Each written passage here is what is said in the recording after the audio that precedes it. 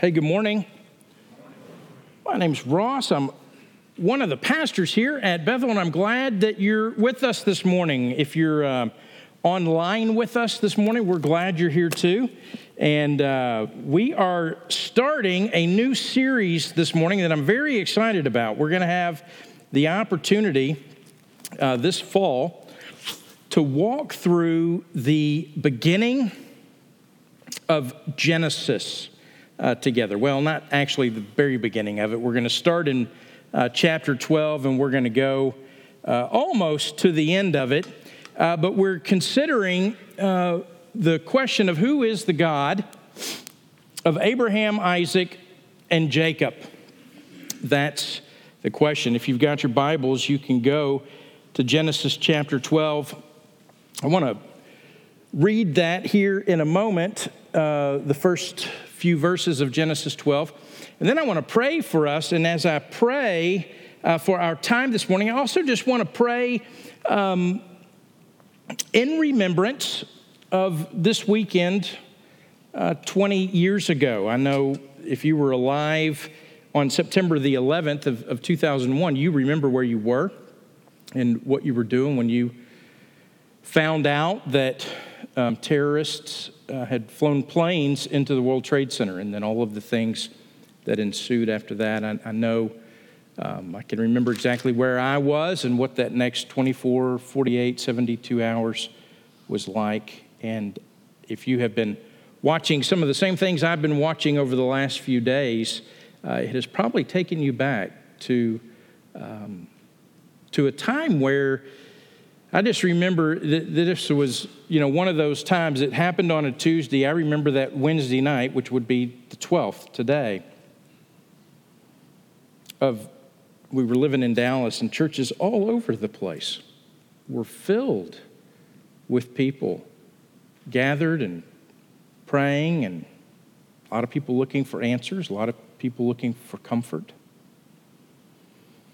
And so I don't want us to forget that in the midst of what was a very tragic time, we very much, many of us, found ourselves gathering together and calling out to God.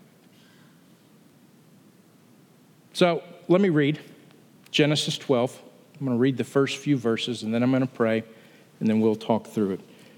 Genesis 12:1. Now the Lord said to Abram, "Go from your country and your kindred and your father's house to the land that I will show you. And I will make of you a great nation, and I will bless you, and I will make your name great, so that you will be a blessing. I will bless those who bless you, and him who dishonors you I will curse. And in all the families of the earth, in you all the families of the earth shall be blessed." So Abraham went, as the Lord had told him, and Lot went with him. Abram was 75 years old, and he departed from Haran. And Abram took Sarah his wife, and Lot his brother's son, and all their possessions that they'd gathered, and the people that they'd acquired in Haran, and they set out to go to the land of Canaan. When they came to the land of Canaan, Abraham passed through the land to the place at Shechem, the oak of Moreh. At the time, the Canaanites were in the land. Then the Lord appeared to Abram and said, "To your offspring I will give this land." So he built there an altar to the Lord who had appeared to him. From there he moved up the hill country on the east of Bethel and pitched his tent with Bethel on the west and Ai on the east. And there he built an altar to the Lord and called upon the name of the Lord. Abraham journeyed on, still going toward Negeb. If you would you bow with me? Father, we have come this morning to gather and to worship you by singing and by praying and Father, by encouraging one another. And we've come together around the hearing of your word, what you have inspired, what you have revealed and told us about yourself. And so, Father, I pray that as we look into this passage, we look into these words, we look into what you revealed, that we would see you for who you are. Father, it's good for us to remember. You tell your people throughout the ages to remember. And Father, I can't help but remember that 20 years ago, and on this day or the evening of this day, so many of us were gathered in a time that felt very insecure and very confusing and chaotic. And Father, there was anger and there was grief. There was confusion and insecurity. And yet, Father, in every community across this nation, men and women gathered and children to seek you, to pray to you, to find comfort in your word. Father, we also recognize as we remember that how quickly we forget those things. And so, Father, I pray that you would kindle in us the hope we find in you. So, Father, we ask that you do that in us.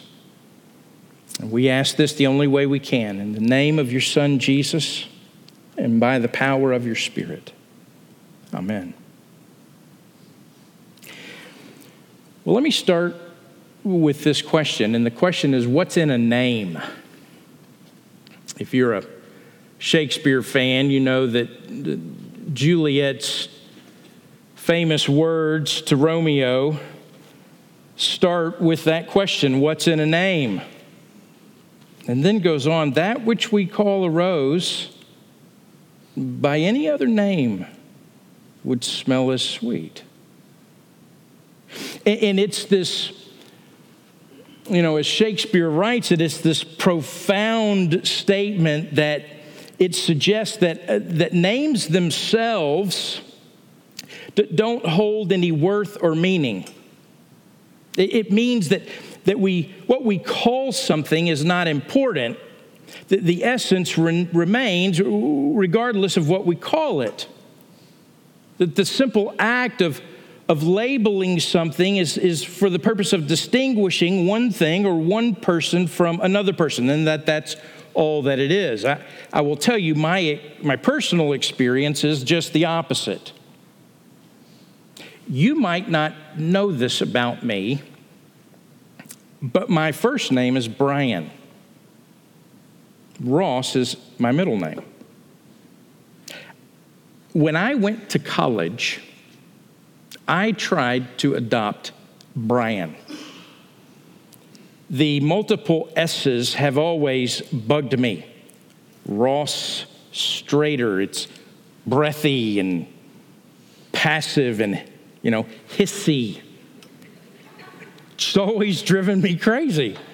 And I thought, well, in college, I'm going to change that. It's the right time to change it. Embrace Brian. It'll make things easier, I thought. The problem is people would address me or they'd call my name, and it was always met with this blank stare. It didn't register. Ross was my name. It's what my mom called me. It's what my siblings called me. It's what my friends called me. The memories we shared, the stories we told, those were of Ross, not Brian. What I discovered, Ross has meaning. There's intimacy tied up with it. There was memory, there was affection, there's some malice, but that's how I was known. Well, in the Bible, what you find is that is that God makes a point of introducing himself in a certain way, in a way that has meaning. In fact, if we take Moses to be the writer of Genesis, which I do, Moses is writing to a people wandering in the wilderness, wondering the question, who is God? Who is he? Well, you get through Genesis and you turn to Exodus, and this is where Moses' part of the story begins. And it's in Exodus chapter 3 that Moses, after he's had kind of a wild first part of his life, he was almost the victim of Pharaoh's purging. He ends up actually now being raised in Pharaoh's house. He murders an Egyptian. He goes on the run. He lives in the wilderness. And then all of a sudden in Exodus chapter 3, after two very jam-packed chapters, in Exodus chapter 3, we find Moses hidden away in the wilderness up on a mountain tending sheep. And he comes upon a burning bush. And Moses doesn't know much, but he knows that bushes don't just burn indefinitely without being consumed. And this is what he's seeing, a bush that's burning but not being consumed. And he knows he's on holy ground. And all of a sudden, a voice comes to Moses. This is what it says in Exodus 3:6. And he said, I am the God of your father, the God of Abraham, the God of Isaac, and the God of Jacob. Moses hid his face, for he was afraid to look at God. God tells him he wants him to go. He wants him to go back to Pharaoh. He wants to tell him to let this people go. And then Moses says, well, when I go, who should I tell him sent me? And he says this, what is his name? When they ask me, what is his name? What shall I say to them? And God said to Moses, I am who I am. And he said, say this to the people of Israel, I am sent me to you. God also said to Moses, say this to the people of Israel, the Lord, the God of your fathers, the God of Abraham, the God of Isaac, and the God of Jacob has sent me to you. This is my name forever, and thus I am to be remembered throughout all generations. You know, it's interesting that when God introduces himself to Moses, and essentially to Moses' people, the Israelites, and Moses said, well, they're going to ask me who sent me. Who should I tell them? What's your name? Who should I tell them sent me? And God says, I am the God of Abraham and Isaac and Jacob. And that's my name forever.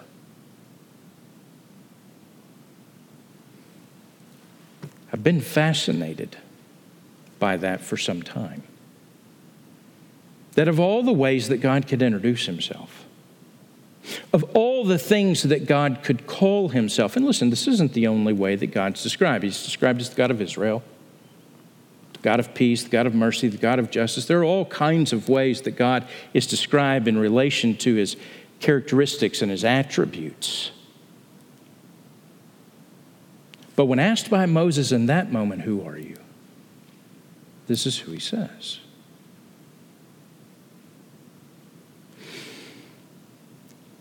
So I've wondered and I've thought and pressed into Scripture, what does he mean when he says, I'm the God of Abraham and Isaac and Jacob? What's so special about Abraham or Isaac or Jacob for that matter? Well, that's what I want us to look at this fall. Let's go back to these characters that encounter God. Let's see what it is about God in his relationship with those men in the and the women and these stories. What is it? How does God reveal himself? And what does he mean when he says this? And the first thing it brings me to when I ask, well, what's so special about Abraham is that Abraham is actually very unlikely. There's not anything really special about Abraham. You see, the context up to now, before you get to Genesis 12, is that you have the first 11 chapters of Genesis. I went to seminary to learn that bit. But there's this context up to now, and what happens in Genesis 12 is not what we expect to happen. You see, you've had these three major crises that have happened in the history of the world up to this point. You've had the fall of mankind, where the serpent comes and he tempts man and woman in the garden, and sin enters the world, and this is very, very bad. Death enters the world. Well, not only do you have the fall, but you have the flood that comes in chapters 6 through 8. And then after that, you have the Tower of Babel that comes in Genesis chapter 11. And all of this presents us with a world that desires to live apart from, that is absolutely pleased with themselves to live without God.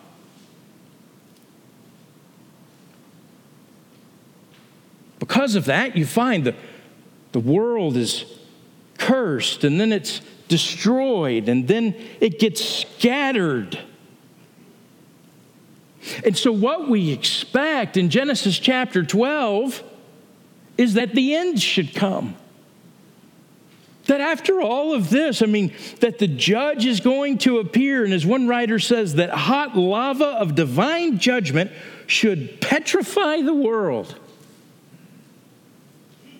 That it'd be one of the shortest stories ever told. That the humanity that God created went awry and did it quickly. Well, Genesis chapter 12, interesting. Instead of God giving to the world what it deserves, a world that for 11 chapters has been mocking God, been defiant towards God, rebellious, blasphemous, rejected all of his blessings. What happens is in Genesis chapter 12, God's going to show up and he's going to insist on blessing the world.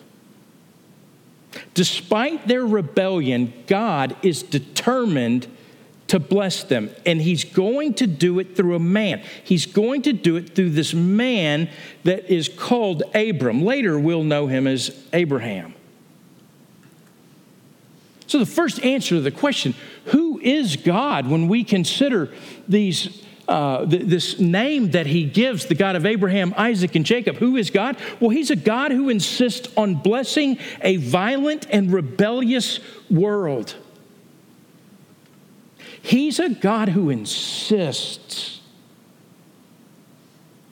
on blessing violent and rebellious and mocking and guilty and sinful men and women. That God insists on blessing you. He's determined to bless you. See, I don't know if you ever thought about that. Our initial response, I think, our natural response, who is God? God's the one whom I'm in trouble with. Who is God? God's the one who's ultimately, perfectly disappointed with me. Who is God? He's the one who knows everything about me and couldn't be more unpleased. See, that's naturally how we think about God. The reality is this is a God who shows up. And when he says, I'm the God of Abraham, Isaac, and Jacob, it's God announcing, I am a God who is determined to bless you. That's what I want you to know about me. Well, back to the question, what's so significant about Abraham? Well, here's what's fascinating. The few verses before the very end of chapter 11 in Genesis is kind of a transition. It gives us a genealogy of Abraham, like where he's from. You find that this man is from Ur of the Chaldeans, which is about 100 miles down the road from Babylon, ancient Babylon. It's southeast of Babylon, toward the north end of the Persian Gulf. That's where he's from. And what you find is that area, those people, they weren't worshipers of God. They were pagans. They were polytheists. I mean, we're not given a lot about Abraham. We're told where he's from. We're told the names of a few family members. We're told the name of his wife and the name of his nephew. But we're told enough to know just how unlikely he is. Abraham isn't this bright, shining star in the midst of a dark humanity that God goes, man, finally somebody has shown up and worships me. No. Here's what we find from Joshua 24. Joshua tells all the people of Israel, he says this, "Thus says the Lord, the God of Israel, long ago your fathers lived beyond the Euphrates, Terah and the father of Abraham and of Nahor. They served other gods." In fact, when Abraham calls, or when God calls Abraham, he's calling a pagan idolater.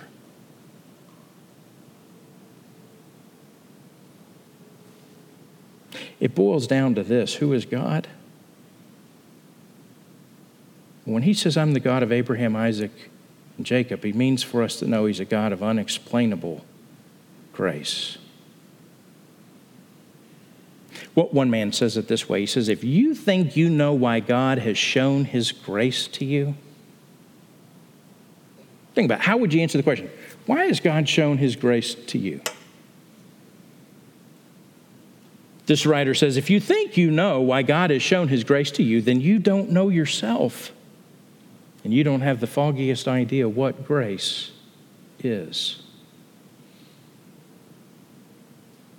God's grace is unexplainable. It comes to us not when we're looking for him. It comes to us because he came looking for us.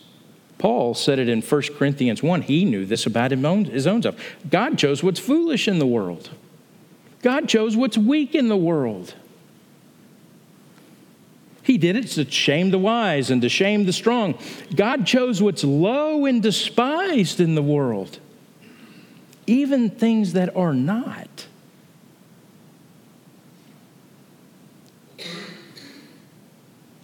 Well, let's look at this call that God makes. In the first 3 verses, it says, now the Lord said to Abram, go from your country and your kindred and your father's house to the land that I will show you, and I will make of you a great nation. And I will bless you, and I will make your name great so that you will be a blessing. It says, I will bless those who bless you, and him who dishonors you I will curse. And in you all the families of the earth shall be blessed. First thing to know is that this is a call that's very specific. It's specific to a person. God didn't send a spam email to thousands and thousands of people just hoping someone might respond, notice it in their junk mail. It's not a robocall, waiting for the sucker on the other end, that's going to actually listen to the whole thing. No, it's a very specific call. It's to a person. It's to Abram. He's chosen by God. It is a call that required faith on Abraham's part. It says this in Hebrews. Hebrews in chapter 11 comments. It's contemplating what was going on with Abram. It It says, by faith, Abraham obeyed when he was called to go out to a place that he was to receive as an inheritance. And he went out not knowing where he was going. It was faith enough to say yes to God, even though he had no idea where God was sending him. In Lord of the Rings, if you've read it, there's a hobbit, Frodo, and he's told he's got to leave the Shire, and the Shire's, Shire's comfortable. There's 5 or 8 meals a day, and it's plush. And he's got to go on a journey, and it's a journey to a distant land. And when the shock wears off, he says this. He says, of course, I've sometimes thought about going away, but I imagined that as kind of a holiday, a series of adventures like Bilbo's or better, ending in peace. But this would mean exile, a flight from danger into danger. As for where I'm going, it would be difficult to give that away, for I have no clear idea myself. Yet, where am I to go? And by what shall I steer? What is to be my quest? It all makes me feel very small and very uprooted and, well, very desperate.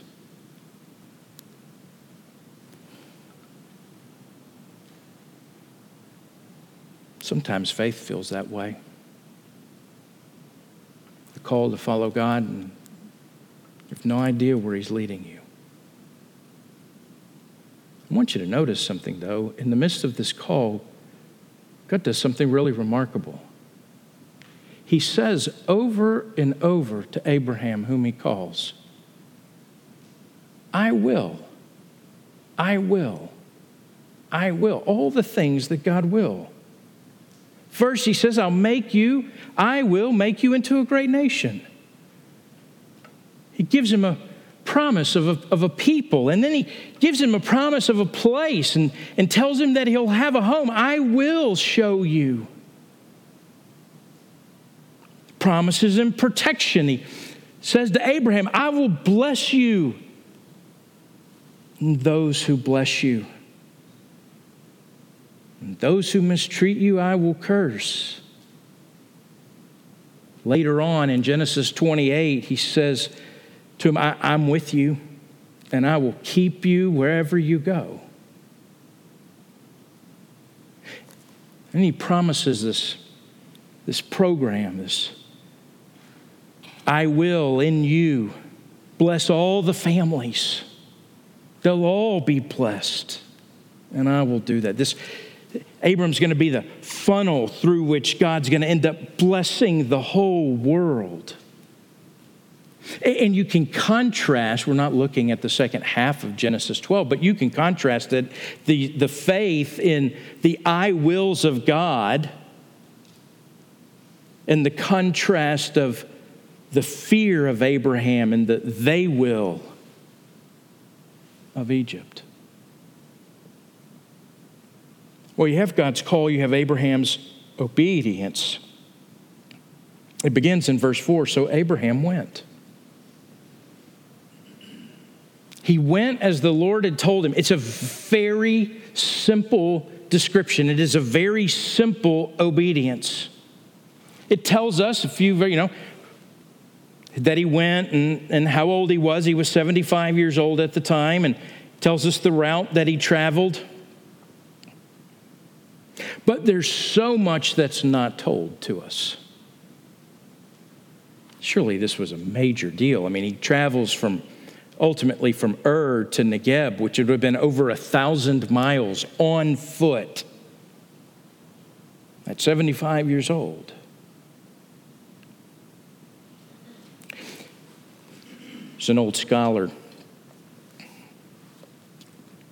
a French scholar, and he tells about being converted while he was reading Calvin's Institutes. That happens, I guess. But notice what he says. He said, I learned from Calvin, or from reading Calvin, actually from reading Calvin about this passage.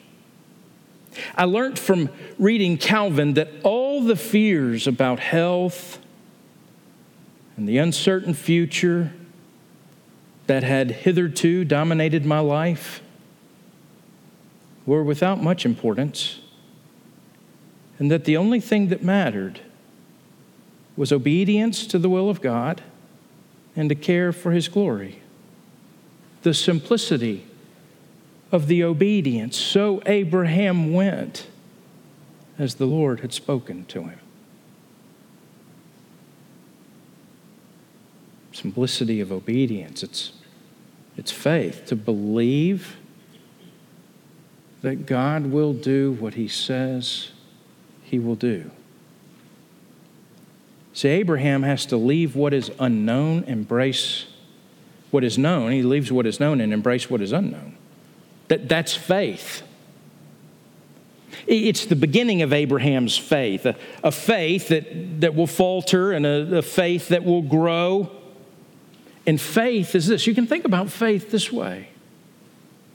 It's God drawing us further than our knowledge of Himself. It's God drawing us further than the answers to all of our questions. See, faith, it'll lead us to trust not only what we know about God.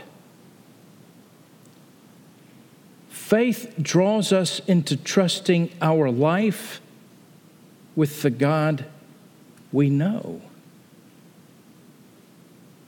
See, faith draws us further than our intellectual assent or the things we intellectually agree with. Faith draws us further than our comfort and our objections and all the circumstances in our life. It draws us into deeper relationship, trusting God because we know Him. Faith in the God who not only created the heavens and the earth, and tells the sea, come to this point and no more. But it's faith in the God who knows us intimately. This is what Abraham's going to discover. Who is God? It's God who knows me intimately and desires that I not know just about Him, but that I know Him. Well, the rest of this section, Abraham's going to worship. He goes to Shechem. It's the center of Canaan. He gets there. What's described, this oaks of Morah, it's probably a shrine, a pagan shrine. And instead of worshiping the pagan gods or any of the gods he'd known before, the picture is Abraham shows up in the middle of this pagan world and worships the one true God, the God he now trusts. And then in the next verses, that was verse 7. In the very next verse, you go to 8, and it tells us he worships again. He builds an altar to the Lord. He calls upon the name of the Lord.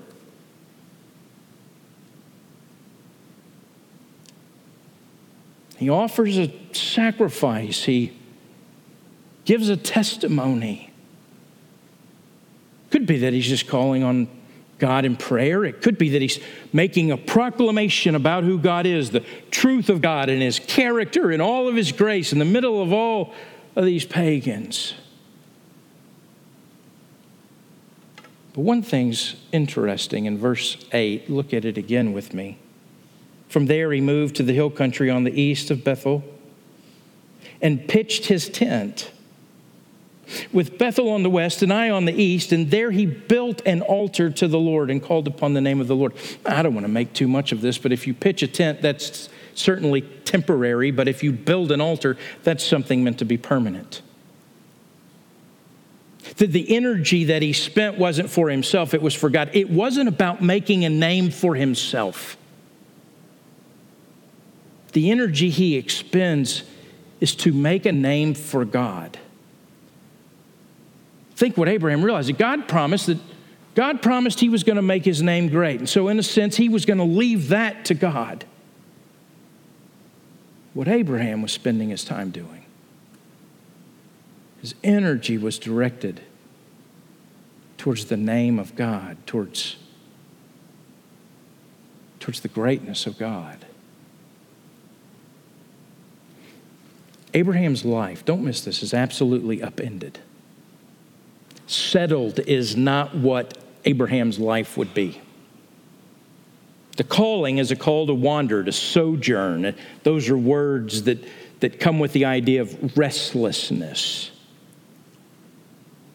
The call was to leave where he was, follow God into unknown places on an unknown timetable for the rest of his life. And what you discover is that God was calling Abraham to something that was bigger than what an earthly life could fully see.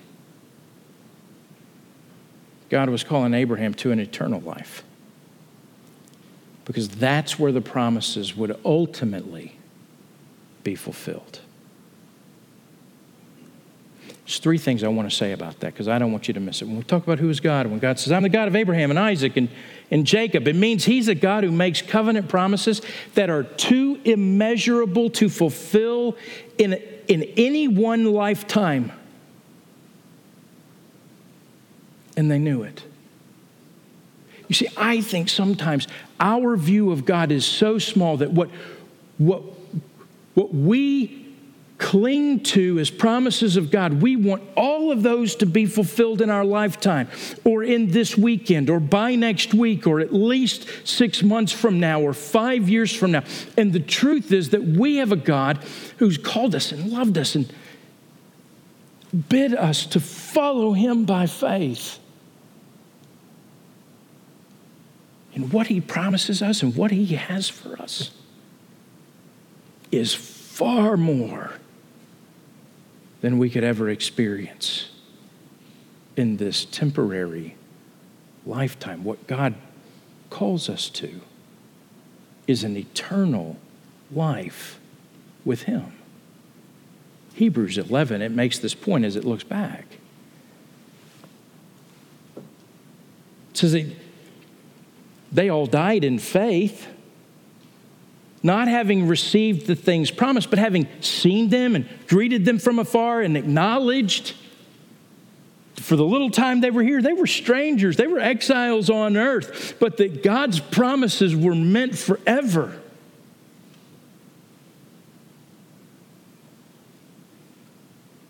They lived in tents, but they knew their forever home in heaven awaited.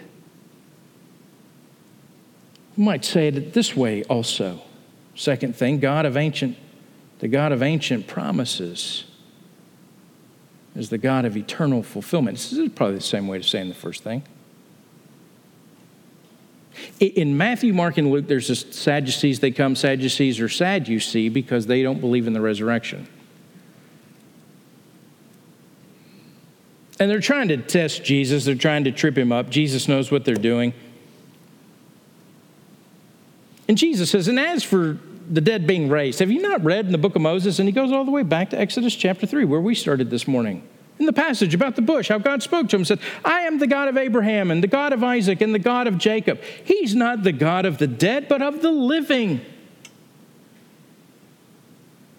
Which means the promises that God made to you, not even death can separate you from those promises. He's not the God of the dead, he's the God of the living. He's the God of resurrection. He brings life from death.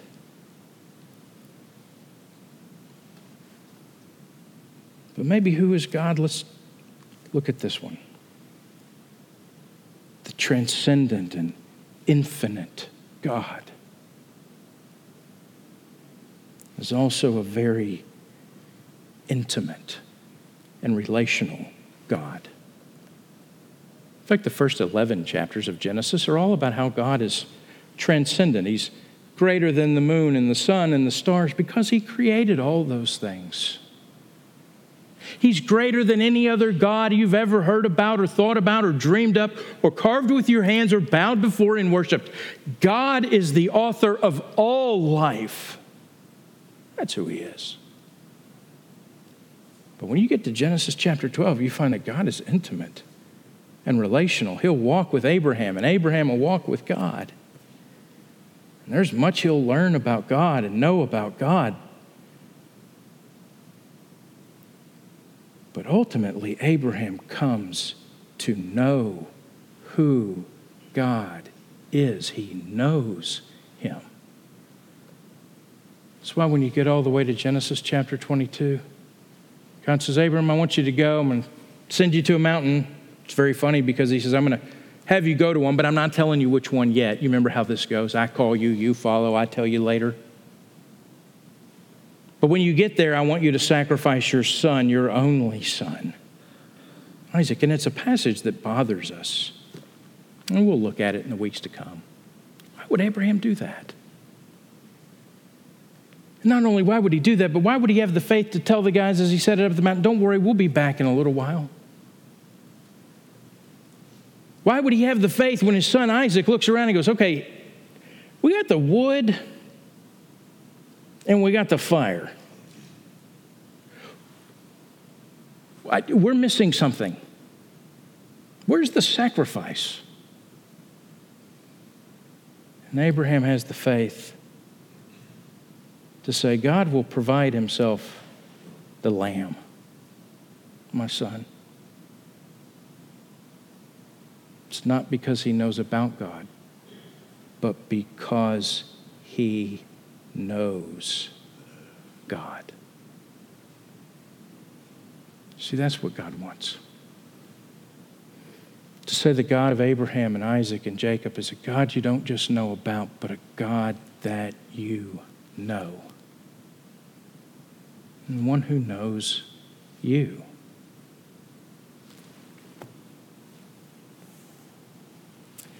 Blaise Pascal,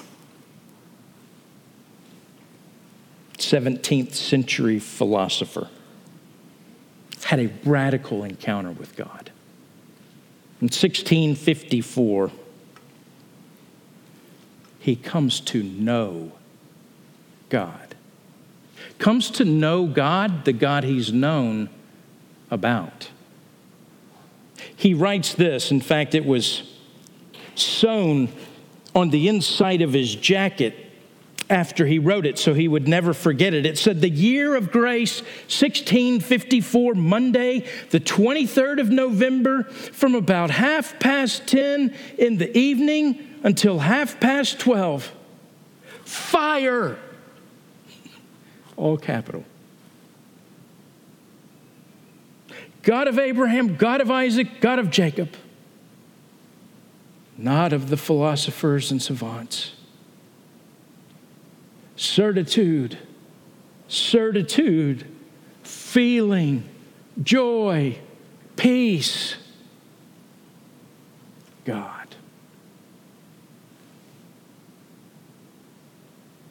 It was a powerful encounter. Fire. He's probably thinking about the burning bush. He even quotes that section, the God of Abraham, Isaac, and Jacob. Not the God of philosophers, although he was a philosopher. Maybe he'd only known God philosophically until then. But now he knew God with certitude and joy and peace. Do you know him? It's easy to show up in a Bible church. It's easy to get lost in here. It's easy to be here in a place where we talk a lot about who God is, about God. But I want us over this fall, I want us to the degree that we need to, for our faith to grow not in just about who God is, but our faith to grow in knowing God. Do you know him? Jesus asked his disciples in Mark 8, and it's recorded in the other Gospels, who do people say that I am? And they answer. And then he looks and says, who do you say I am? Who do you say he is? You realize the disciples could answer the question right, but they didn't fully understood what it meant. It took them a while to embrace that. They were really wanting Jesus to be who they wanted him to be. And yet they had to come to the place of embracing him for who he is. Do you know him? If you would you bow with me? Father, we come to you this morning in the name of your Son, Jesus.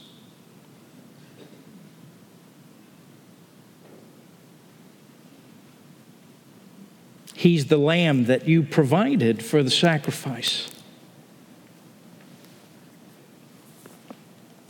Your eternal Son came and made the way for us to know who you are, that we don't have to live merely with knowledge about you, but that we can know you.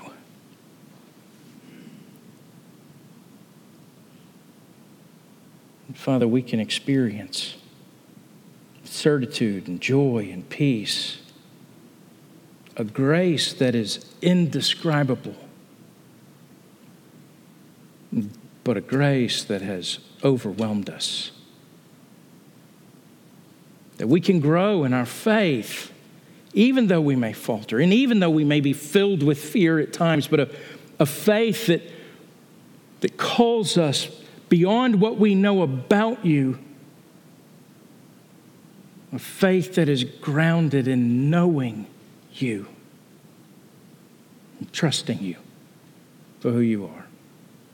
So, Father, I pray you do that in us. And for anyone here that only know about you but don't know you, Father, I pray you would overwhelm them this morning. That your grace would pour out. Father, they would follow you. To the things we need to leave and follow you, Father, I pray you'd give us the faith and courage to do that. For where we feel afraid because we don't know where you're leading us, I pray you'd give us the faith to follow you and trust you. Father, draw us to your Son, Jesus.